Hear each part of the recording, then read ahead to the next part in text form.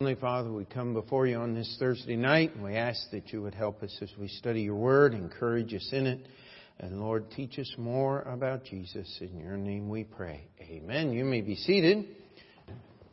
And take your Bibles, if you would, and let's go back to the book of Ephesians.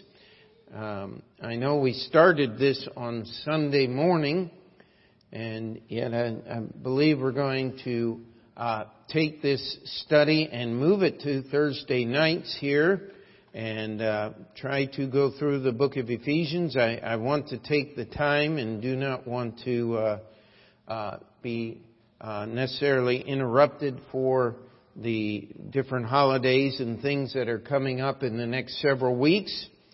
And so let's just start in the book of Ephesians chapter 1. On Sunday morning we got through verse 12. And we dealt with all of these promises, all of these things that God does for His church, for His children. The grace, the peace, the blessings, the spiritual blessings, the ultimate goal of the believer, verse 12, that we should be to the praise of His glory. The fact that God wants to use us as individuals to bring glory to His name. Now, it's kind of hard to really bring forth how great a truth that is. And I just want to remind you, that was the devil's job before he became the devil, was to reflect the glory of Jesus. If you want to know why the devil works against the church, works against the believer today, is because we basically are now given his responsibilities. And again, if we just follow this on out, this is one of the reasons why the devil is so eager to be in church, to be involved in the worship of the Lord, because if he touches it, it's unacceptable to God. And so this is a battle that has been fought since Acts chapter 16, when the demon-possessed woman followed Paul and Silas through the streets of Philippi. She was saying the right things, but it was coming from the wrong source. And so what we are trying to do here is understand, number one, what God wants to do for His church. His work in His church is all of these things. Just a quick review. Verse 3, blessed us with all spiritual blessings. Verse 4, chosen us in Christ before the foundation of the world. It is not an unreal conclusion to know that God is smart enough to know who would get saved and who wouldn't without diving into the trash bucket of Calvinism. Amen? And as God has chosen us, as God has given us that ability, God wants us to live on the level of His child. He has predestinated us to the adoption of Christ. He's made us accepted in the beloved. Verse 6. He has redeemed us through His blood. He has given us the forgiveness of sins. Verse 8.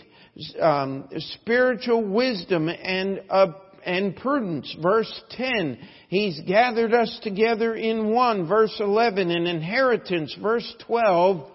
That we should be to His glory. Now we start through the end of the chapter.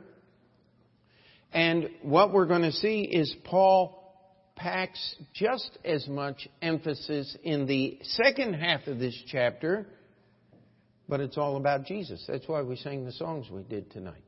Oh, how I love Jesus, the lily of the valley, the fairest of 10,000. There is no comparison. How many of you know what it is to trust? Simply trust in Jesus. I'll tell you, I would have a hard time just standing up here even preaching tonight after making all those agreements and going on the line for the purchase of another building here if I couldn't trust in Jesus. Amen? And we need to understand that His name is above every name. let's be careful. How we use and how we treat and how we reverence that name. Starting in verse 13, in whom, talking about Jesus, in whom ye also trusted, after that ye heard the word of truth, the gospel of your salvation. In whom also, after that ye believed, ye were sealed with that Holy Spirit of promise, which is the earnest of our inheritance until the redemption of the purchased possession unto the praise of His glory. Wherefore I also, after I heard of your faith in the Lord Jesus and love unto all the saints, cease not to give thanks for you, making mention of you in my prayers, that the God of our Lord Jesus Christ, the Father of glory, may give unto you the spirit of wisdom and revelation in the knowledge of Him, the eyes of your understanding being enlightened, that ye may know what is the hope of His calling, and what is the riches of the glory of His inheritance in the saints, and what is the exceeding greatness of His power to usward who believe, according to the working of His mighty power, which He wrought in Christ when He raised Him from the dead and set Him at His own right hand in heavenly places, far above all principality and power and might and dominion and every name that is named, not only in this world, but also in that which is to come,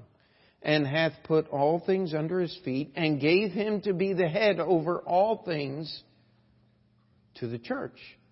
Where'd that come from? That is the context of the book of Ephesians.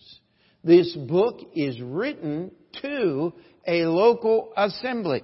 And it says here, and gave Him to be the head over all things to the church, which is His body, the fullness of Him that filleth all in all. Now, honestly, there's just a part of me that wants to shift down into very low gear and just spend the whole night on the first verse of this passage. But I believe that we need to get the full impact of what Paul is doing here. And he just sentence after sentence. I mean, Paul is the king of the run-on sentence. And I tried that on my English teacher when I was in high school. She didn't accept it. I said, I'm just imitating the Apostle Paul. Run-on sentences. He said, that'll still get you an F on your test. But Paul just puts this thing in here. And let's just start here and see if we can't get through the second half of this chapter. It says, in whom ye also trusted. Now, if you're here tonight, if you're saved because you believed on the Lord Jesus Christ. There is something separate. This is different than all other religions. I had the privilege Sunday night of sitting down with Ken McAvoy's two sisters and talking with them after the service. And, of course, they're very strong in the Catholic faith and did not let me get too far along in what I was, but they did listen, and I think was able to comfort them a little bit in his passing. But the point of the matter is, not all religions have the same Jesus. You have to study His characteristics. You have to study the attributes that they describe Jesus with. And if you will simply open up the pages of the Bible, and Jesus Himself said there are many false Christs. There are many people who present a Jesus that is not the Jesus of the Bible. And you take the religion. The Catholic Church, the Jesus of the Catholic Church is a harsh, judgmental Jesus who needs His mother to pull on His heartstrings and soften Him toward us. I want to challenge you, that's not the Jesus of the Bible. The Jesus of the Bible loved us so much that He willingly went to the cross to pay the price for our sins. The Jesus of the Bible is God's love personified, is God's presence in human flesh, is the ultimate revelation of God's love.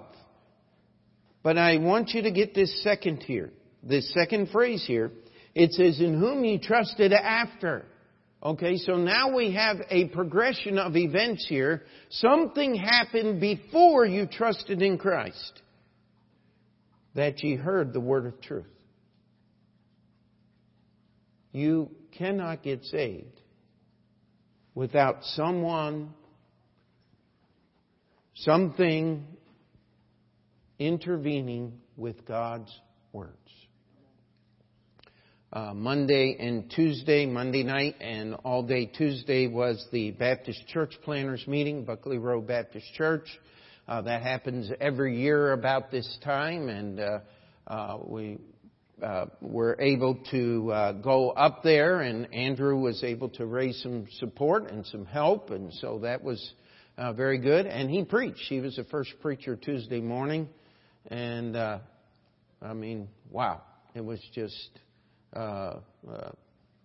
amazing. I wish I preached like that when I was his age, just did a fantastic job, and several pastors are getting behind him there, and that is a good thing. But Brother James Alter from Findlay area, a little town in Ohio near the Indiana border. It's not actually Findlay, but close to it. Preached and gave us an incredible history on the Bible. And I wish I was smart enough to give you everything that he talked about, but the simple truth was what he presented. Thomas Armitage was the great Bible historian, a Baptist historian. I have his books.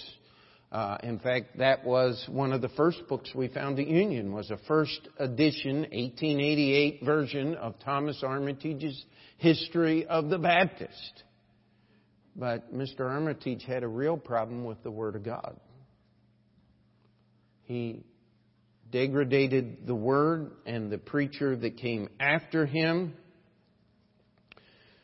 moved his church to a point to where they no longer even believed the Bible. But it all started because Pastor Armitage took a step back. You see, if we're not careful, we'll tell people about everything except the words of Jesus. If we're going to witness to people, we've got to give them the word of truth. And it's not just what happened in your life. Yeah, personal testimonies are wonderful. But if we're going to deal with people, we've got to give them the Bible. That's why the gospel's printed in every tract we pass out. And not just a few words. I've had people say, well, nobody's going to read all that. Well, we're going to do our best to encourage them to. Amen? We want people to have something when we give it to them that if they'll read it, God's Word is in there. Because you cannot be saved unless you get the message from this book about what Jesus... Now, Paul just told them all the things that Jesus is going to do. All the promises, the blessings, the forgiveness of sins, the forming of a church, the future inheritance of the believers, the ultimate purpose of the believers to bring glory to God. Those are the words of truth. Once you've heard them, you can believe in the true Jesus. This is the gospel of your salvation. I don't know if you're listening to the news here of late. Because of the travel and things, I didn't keep up with it, but I just turned it in this morning as I was moving the van, and it was like, we've reached 51%. People want to impeach the president. Don't believe everything you hear. And Hillary's going to run again. Don't believe everything you hear, all right? If it happens, it happens.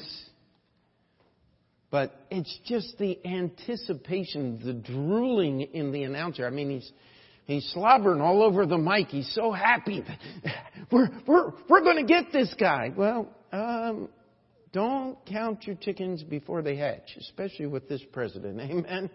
And you pray for this thing, because this political season is unprecedented in American history.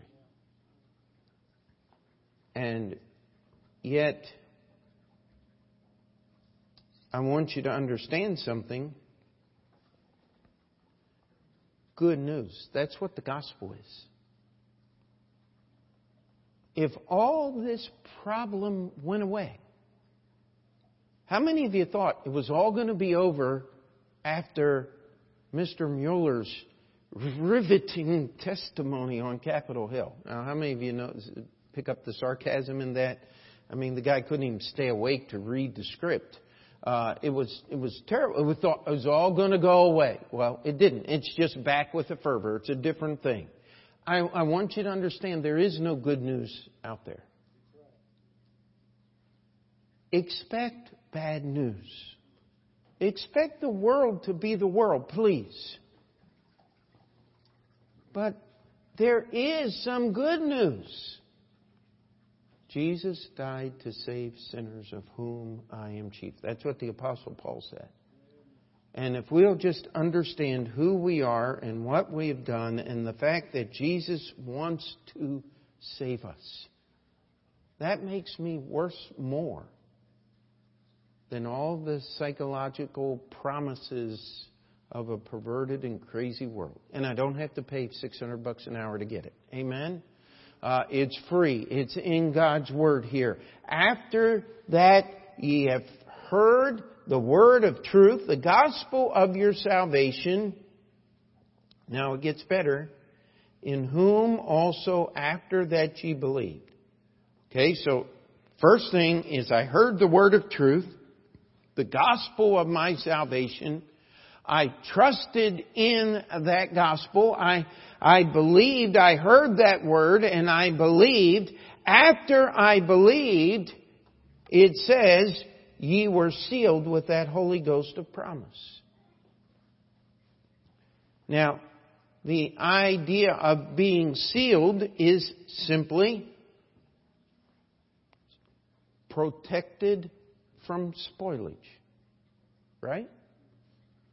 In fact, as I was coming through, boy, it's been crazy.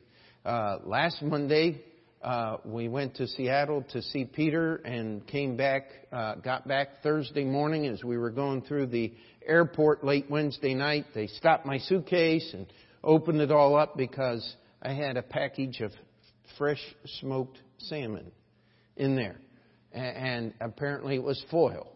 And it was the right size and weight for all kinds. So we just want to see the package. Okay, here it is. And the guy looked, okay, fine. I said, wow, okay.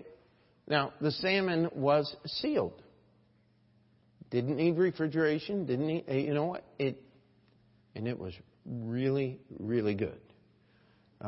Pacific wild caught, fresh smoked salmon. Put it on a bagel. I had a bagel and lox Monday morning as we were getting ready to go to Buckley Road. And you know what? It was protected from spoilage. It was fabulous. Whoa. Now, how many of you know what happens? My mom used to can vegetables. And I remember one time opened up a quart jar of corn. And when she put the can opener on to peel off the lid, it just went whoop, no noise. And all of a sudden, she started checking every jar. She just pushed it a little bit and found there were two of them. The one she had just tried to open and another one that weren't sealed. She said, take these up in the garden and pour them out. Don't touch anything. How many of you know what gets into unsealed vegetables? It's called botulism. will kill you dead. One spoonful is all you need. And yet, you go there and they inject it in your face and it's supposed to take away wrinkles. You know why? Because it kills the skin. I mean, don't do this. That stuff makes me nervous. How many people believe in a salvation that isn't kept by God? You see, this is one of the reasons why we make a difference between religions. There are religions out there that talk about believing on the Lord Jesus Christ, but you can lose your salvation. Do you know the reason you keep your salvation is not because of what you do, it's because of what Jesus has done. Not just because He paid for it on the cross. He did pay for it. But He seals us. He puts us in. He locks down. He keeps us. You cannot lose your salvation. We are sealed with that Holy Spirit of promise. Now, verse 14. He's going to elaborate on this. Which is the earnest of our inheritance until the redemption of the purchased possession unto the praise of His glory. Now, what Paul has done in these two verses is he has eliminated an entire library of theological mishmash or incorrect understanding of the Scriptures. You see, you trusted after that you heard the word of truth. The only good news in all of history is that Jesus paid the price for our sins. After we believed, we were sealed with that Holy Spirit of promise. The work of the Holy Spirit is not speaking in tongues. It's not performing miracles. It is keeping us saved. We cannot lose salvation. This is the earnest of our inheritance. Now, the earnest is the down payment. Normally, when you sign papers, agree to the terms of a contract like we did, they want a certain amount of money down.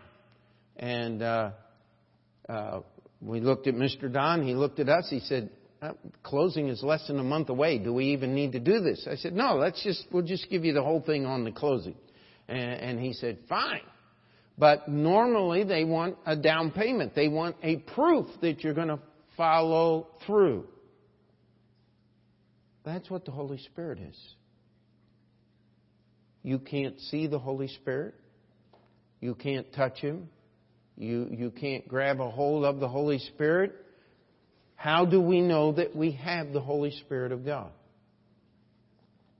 Because Jesus said so. That's why. How do you get saved? By faith.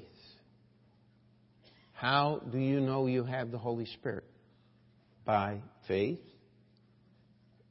but also by experience. As you will learn to surrender your life to the Holy Spirit, you will get direction. And there are times when it almost seems as if God is speaking to you in a voice. But be careful. The world is full of voices. What does it tell us the Holy Spirit will do? He'll bring to mind the things that Jesus taught us. That's how the Holy Spirit works. He helps us understand what's written down. I remember one time dealing with a very troubled young man. He said, well, the Holy Spirit told me to come to this church. I said, well, okay. And then he told me the Holy Spirit told him to do something else that was totally contrary to the Scripture. And I said, you know something here? I said, you're listening to voices. And those voices cannot be from God. Well, then why are they telling me to come to church? I said, I can't answer that. But I can answer this. Your trust is more in the voices than they are in the Word of God, that's where your problem is. And he got up and got his girdle in a hitch and walked right on out and never came back. And you know what that's proof of? It's not the Holy Spirit of God working. You see, the devil loves to imitate truth. And Paul is helping us to understand that this is the earnest of our inheritance. What is going to happen is one day we get chapter 2, it's going to be talking about being seated in heavenly places in Christ Jesus. Here, Paul words it that we will, until the redemption of the purchased possession unto the praise of His glory. Now, if you want to know what eternity is going to be like, here's what it's going to be like. It's going to be the praise of His glory. Verse 12. That we should be to the praise of His glory. The entire theme of the Bible. Read Revelation chapter 4. All things were created for His pleasure.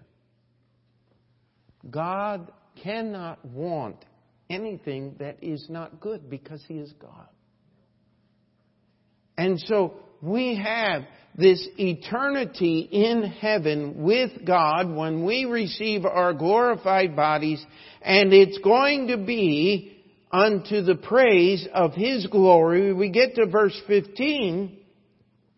He said, because of this path that we are on, because of this work, we've received the earnest of the inheritance and the indwelling of the Holy Spirit. We will receive the redemption of the purchase price. There will be glorification unto God. Paul says, because of this, after I heard of your faith in the Lord Jesus Christ and love unto all saints, cease not to give thanks for you, making mention of you in my prayers. Now, Paul is really saying here, I heard of your faith. Now, how many years did Paul spend in Ephesus? He spent 3 full years in Ephesus. Remember, he stopped at the tail end of his second missionary journey, and then he goes back on his third, spends 3 years in Ephesus. Longer there than at any other church. He visits other churches. Then he goes back to Jerusalem, taking the offering of the church at Corinth and Macedonia and all of that. And then he's arrested, and his fourth journey is actually to Rome, where he is imprisoned in the land of Israel, Caesarea Philippi, for 2 years, and then in Rome for 2 years before he's set free for a short time, and then he's brought back and executed, and we hear those his last letters. One of them is this book right here. And he said, here are the marks of true faith. He said, I've heard of your faith in the Lord Jesus. Now, how can we measure our faith in the Lord Jesus? Only one measurement. This right here. Do you have a church? See, I've met many people with faith over the years, but their faith isn't taking them in the biblical path. We need to teach simple salvation in Jesus Christ. That simple salvation ought to lead through the waters of a baptismal pool in an authoritative, Bible-believing, New Testament Baptist church. That faith ought to lead to service in the church. You see, if I'm going to obey Christ, I'm going to do the things the Bible says. And you know what else I'm going to do? I'm going to love other people who are doing things the Bible says. How many of us, I'll put my hand up, how many of us have problems loving the brethren? Uh-oh. Uh-oh. These are the earmarks of true faith in the Lord Jesus Christ. I do what He says, and I love the brethren. Read John chapter 15. We just don't have time to elaborate. This is what I mean. We could spend the whole night just on the love of the brethren. And as we look at these things, now Paul starts saying, now I'm praying for you Ephesians. This is what Jesus, you trusted in Jesus. You heard the word of truth. You believed on Him. You were sealed with the Holy Spirit. That is the earnest. That is the promise of what is going to happen in glory. Your faith in Jesus has produced a love unto all the saints. Now, why does that word all have to be in there? Because that's what the Holy Spirit does in our lives. Amen. Then we get to verse 16. He says, cease not to give thanks for you, making mention of you in my prayers. Paul says, I'm praying for you. This isn't the end. Now I'm going to give you some things that I want you to understand. Some things that I want to have happen in your life. You see, the source, verse 17, that the God of our Lord Jesus Christ, the Father of glory, may give unto you. So, Paul is saying, listen, I'm praying that God the Father, He is the God of the Lord Jesus Christ. Yes, Jesus Christ is God. God the Father is God. God the Holy Spirit is God. These three are one. They're a trinity. They're inseparable. Yet they hold offices.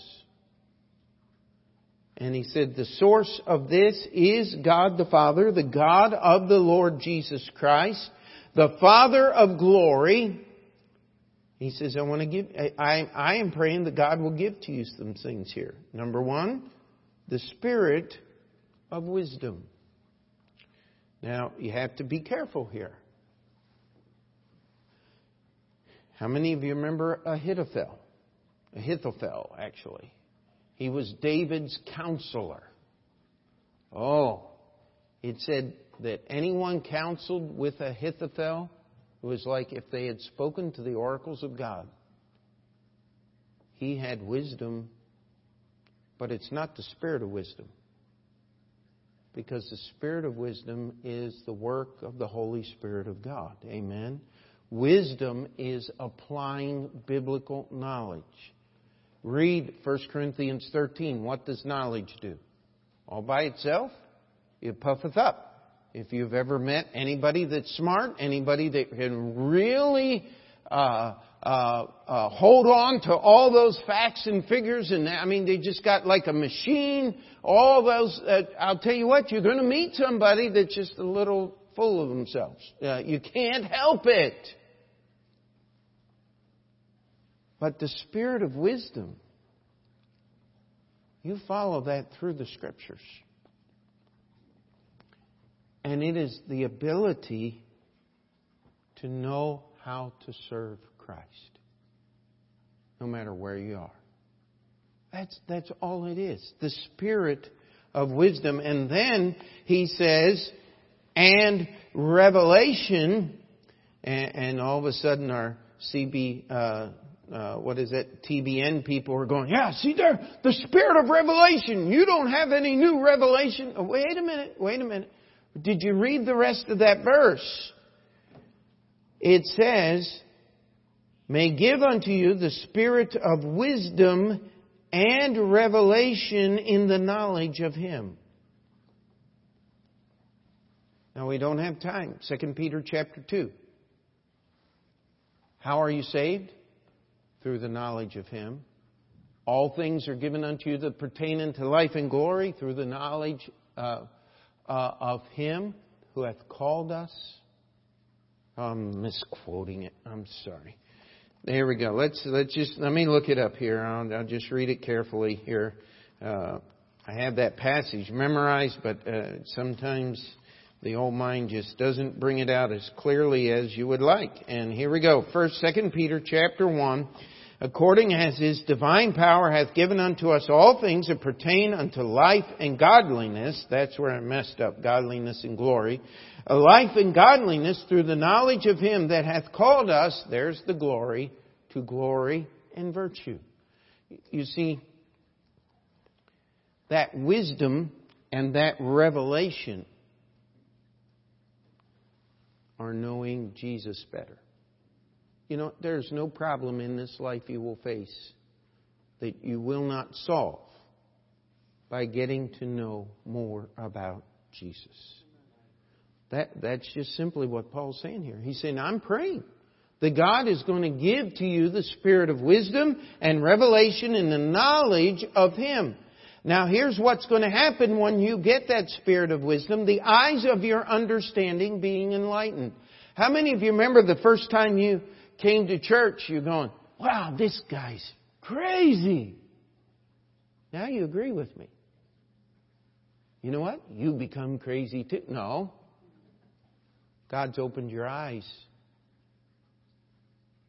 You cannot see without light. This is the work of the Holy Spirit to enlighten, to illuminate, to give us light so that our eyes can see. What was one of the criticisms Jesus had for the Laodicean church? He said, I want you to buy eye salve so that you can see your spiritual state as you ought to. That you are wretched and you're miserable, you're poor, you're blind, you're naked, but you think you're incredible. Have you ever met somebody who just thought a little more highly of themselves than they ought to? Isn't that a terrible thing? I mean, it doesn't matter where you are or what you're doing. It's always frustrating. Oh, let me fix this. And set the building on fire. Yeah. Let's not do that spiritually speaking. Amen. We need that Spirit to open the eyes of our understanding, because we have to know some things. That ye may know what is the hope of His calling, the riches of His glory, of His inheritance in the saints, the exceeding greatness of His power toward usward who believe, according to the working of His mighty power. All of these things. The hope of your calling. And we know that all things work together for good to them that love God, to them who are the called according to His purpose. Do you know what His purpose is? He's predestinated us to the adoption of Jesus Christ. That we would be accepted in the beloved. That we would be like Jesus. I want to challenge you. When you get to heaven, it's going to be there. If you're saved and you don't serve Christ the way you should here on earth, He's going to fix it before you get to heaven. Trust me. But you won't have anything to show for it. But if you want those crowns to cast at His feet, if you want to be a part, if you want to be prepared for what is going on in heaven, that is the hope of our calling. To understand that God is preparing us not for this life, but for that which is to come. How much longer are you going to be in heaven compared to the length of time you spend here on this earth? I mean, there's no comparison. You can't compare eternity to 100 years, 70 years. A lot of us aren't going to make it that far. But eternity is forever and ever and ever. The hope of His calling. The riches of the glory of His inheritance. It is His good pleasure to give us the kingdom. The greatness of His power. The exceeding greatness of His power to usward who believe, according to the working of His mighty power. Now, verse 20 explains that, which He wrought in Christ when He raised Him from the dead. Because He lives, we shall live also. Read Hebrews 6. That is the anchor of the soul. That is steadfast and sure. Jesus has already entered into the veil. And where He is, He has promised to come and receive us unto ourselves. I mean, you know what? We take the richest and most unbelievable promises of this book, and sometimes we just lay them aside because we got a problem. We're facing some difficulty. There is something in serving Christ. We've got to, like a fellow believer, we've got to love another saint that we don't want to love. And we lay aside these great, exceeding precious promises because we just don't want to be obedient to God. Does that make sense to anybody? Paul's praying. He's saying, listen, I am praying that you're going to get that spirit of wisdom and revelation in the knowledge of Him, because that's going to take care of this, and you're going to understand the hope of our calling, the riches of His glory, the exceeding greatness of His power. How many of you remember the story of Stephen as he was being stoned? He looks up into heaven and he sees Jesus standing on the right hand of the Father. And he says so. And those scribes and those Pharisees literally start foaming at the mouth. I mean, they gnashed on Him with their teeth. They drug Him out of town. And they stoned Him before they even had a chance to understand the words that He was speaking. Because if Stephen was right, then they were all damned to an eternity without God. That they wouldn't accept. Why do you think people get so upset when you take out a Bible today? It's because they know if this book is right, then they are so wrong. They have no hope whatsoever. And they refuse to believe that. When all you have to do is trust in the Word of truth. Then you're sealed with the Holy Spirit. I mean, if you know you're saved tonight by the blood of Jesus, just raise your hand for a moment. Nobody can take that away from you. No matter what they do. And if some disease should affect this mind, and then I can't even remember what I need to remember, what's it say? If we believe not, He abideth faithful. He cannot deny His own. That is the greatness of His power. He has set Him above all principality and power. I don't know about you, but I am so sick of hearing the Supreme Court, the Supreme Court, the Supreme Court. Hey, the Supreme Court is not the Supreme Court. We stand before the Supreme Judge, the Creator of this universe. Aren't you glad? Above all principality and power. I think of Nebuchadnezzar threatening the three Hebrew children, Shadrach, Meshach, and Abednego, that I'm going to put you in this fire and it will destroy you. Who's going to deliver you? And I said, we don't care. You do whatever you want. We're going to obey God. And who was on his knees before it was all over? Wasn't Shadrach, Meshach, and Abednego. You got old Nebuchadnezzar saying, oh, Shadrach, Meshach, and Abednego, will you come out of the fire? But don't bring that other guy.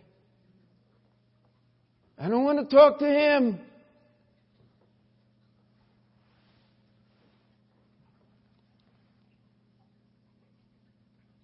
Might and dominion in every name that is named.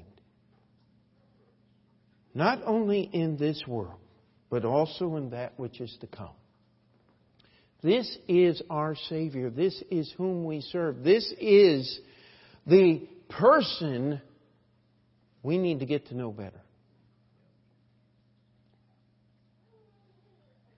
When you know someone about someone. If President Trump walked through those back doors, every one of us would recognize him.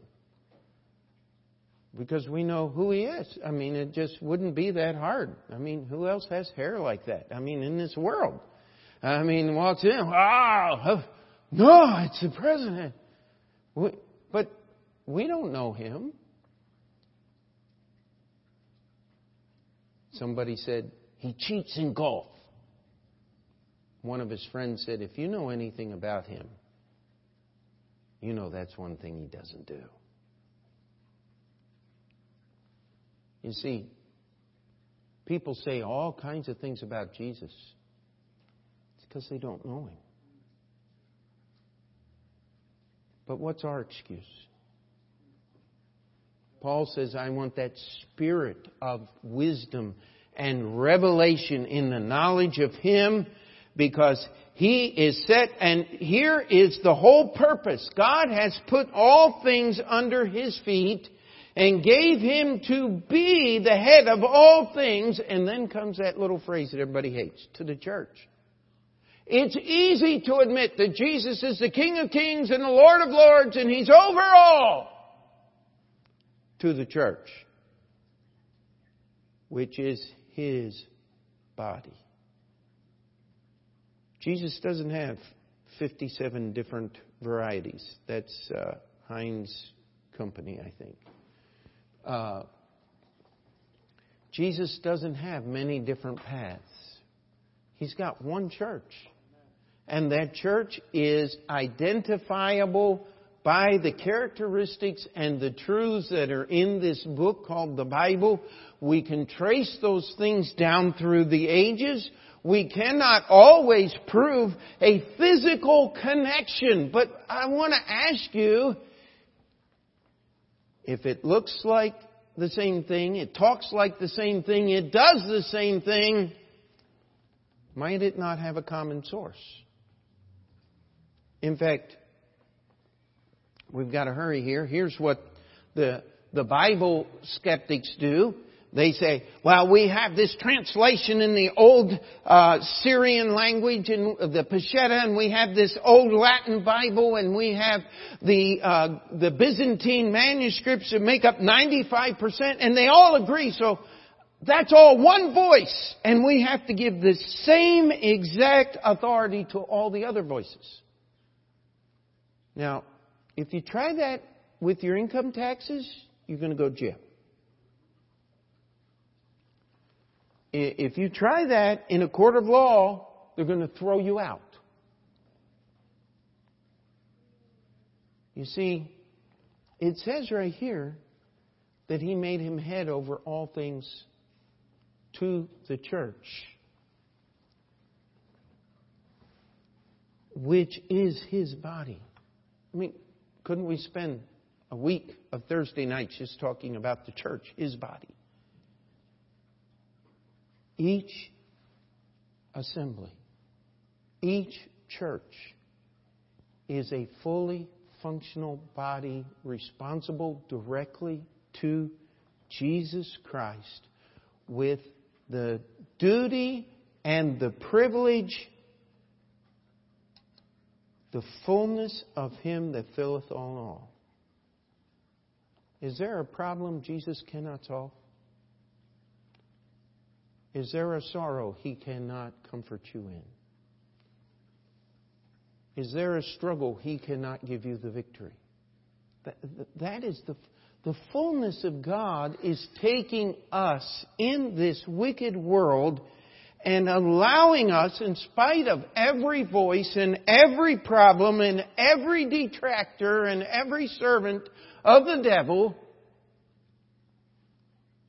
to just do what Jesus said.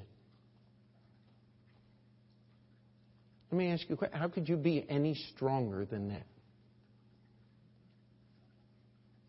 How could you seek to be any more unique in history than to just obey Jesus? It's all that. Remember that song? All I need. He is all I need. Christ is all I need. We're going to serve Him in His body. which is His church.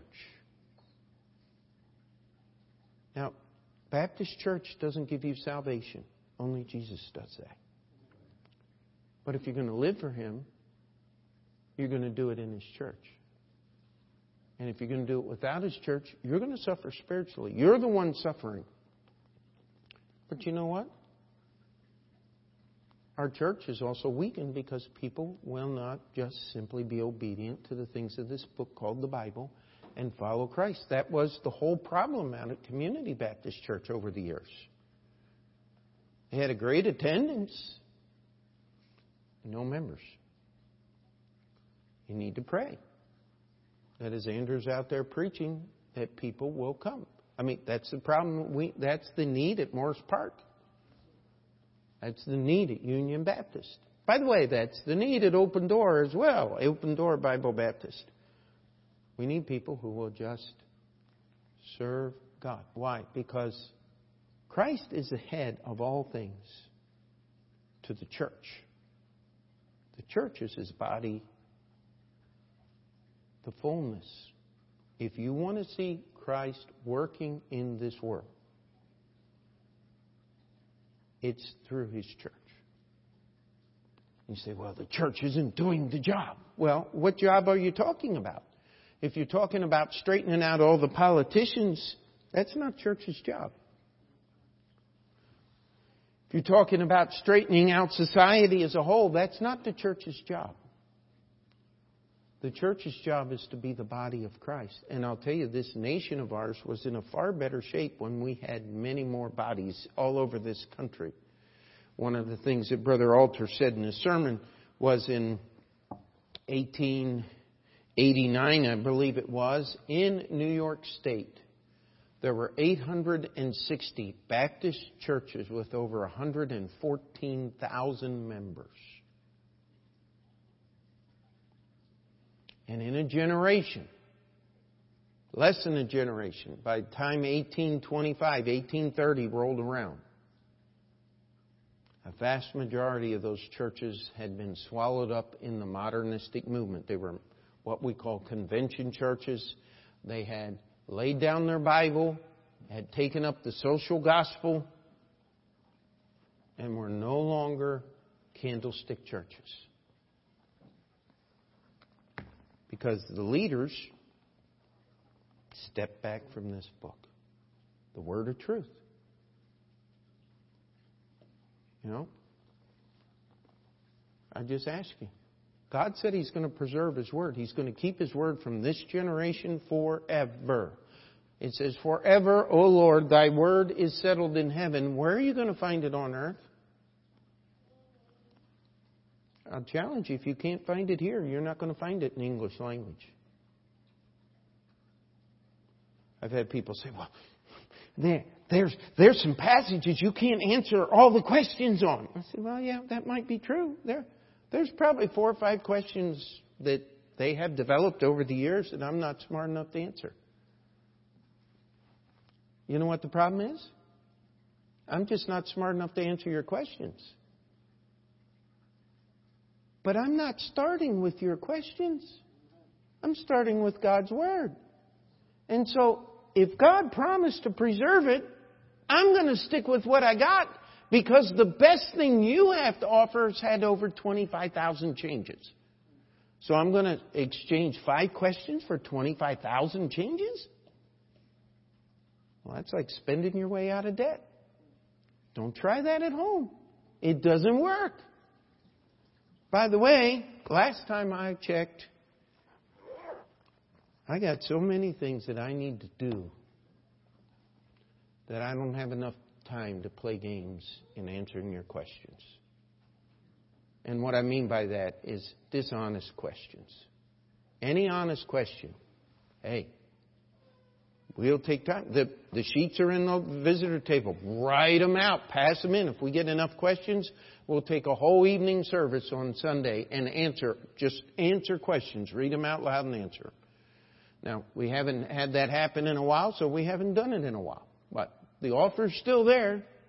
And If you ask just one question, I only have one question, I write you out an answer or catch you after a service and give you the answer best I can. We're not afraid of answering your questions, but what we're talking about are the dishonest ones that are out there. Because there is no excuse for not believing in God's Word. All God's people said. Let's pray. Dear Heavenly Father, we come before you this night. We ask you as we go through this book of Ephesians that you would convict us, that you would encourage us, and Lord, that we would just be obedient hearers of your word. Lord, that you would give us that spirit of wisdom and revelation in the knowledge of Him. Lord, that we could know and understand His great power, that He has worked, the great power of Jesus' resurrection from the dead. And Lord, the fact that this little church that we're serving in is the fullness of Him that filleth all in all. Lord, that doesn't make sense to me, but I'm sure glad it's true. That we have the ability to serve you in your body, which is this church. Lord, we ask for humility to see ourselves as we really are, and yet boldness to walk before the very throne of God Almighty and ask for grace so that we can serve you. In your name we pray. Before we finish that prayer, we'll have the piano play. If you need to slip out of your seat and spend a few minutes in prayer, the altar is open. Let's just be obedient to the Lord.